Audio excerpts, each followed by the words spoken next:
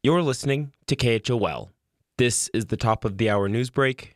I'm Will Walkie. An avalanche in Game Creek Thursday afternoon buried 2 people, killing 1.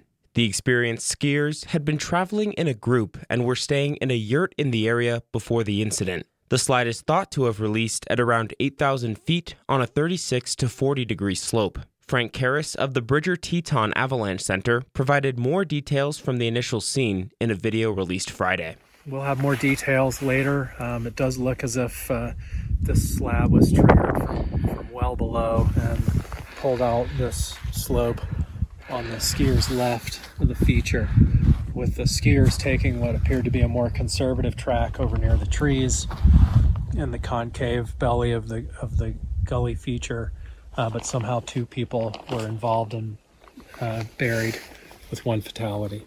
A 61-year-old identified as Jane Norton died, while the other party member was able to survive with the aid of search and rescue crews. All areas in the Tetons have moderate avalanche danger ratings as of Sunday evening. However, multiple slides have been reported in the past few days. This most recent incident is the 2nd avalanche death of the season in Wyoming, and the 1st in the Tetons.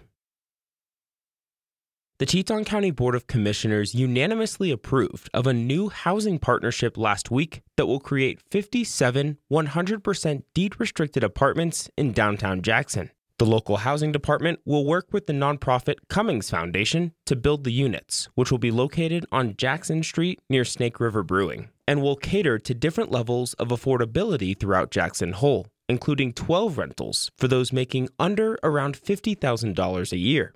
Before the vote, Commissioner Luther Probst praised the planning work being done for this development in both the private and public sectors. I think it's exciting for 2 reasons. One is that we're going to get these housing built. We're going to break ground this summer, right?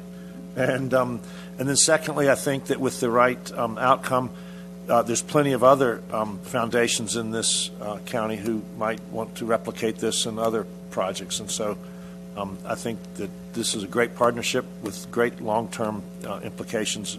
Teton County is contributing $5 million in cash and land with an estimated value of $5.6 million to the project, while the Cummings Foundation funds the rest. The Housing Department is hoping to break ground this summer and complete construction by 2024. But they'll need 1 more vote of approval from the Board of Commissioners on April 12th before getting started. And finally, the Jackson Town Council will meet twice today, discussing local revenue projections, street improvements in the Vine Street area, and the latest updates from local departments. On Wednesday, they'll also hold an informal chat over Zoom, where members of the public can ask their elected officials about what's on their mind.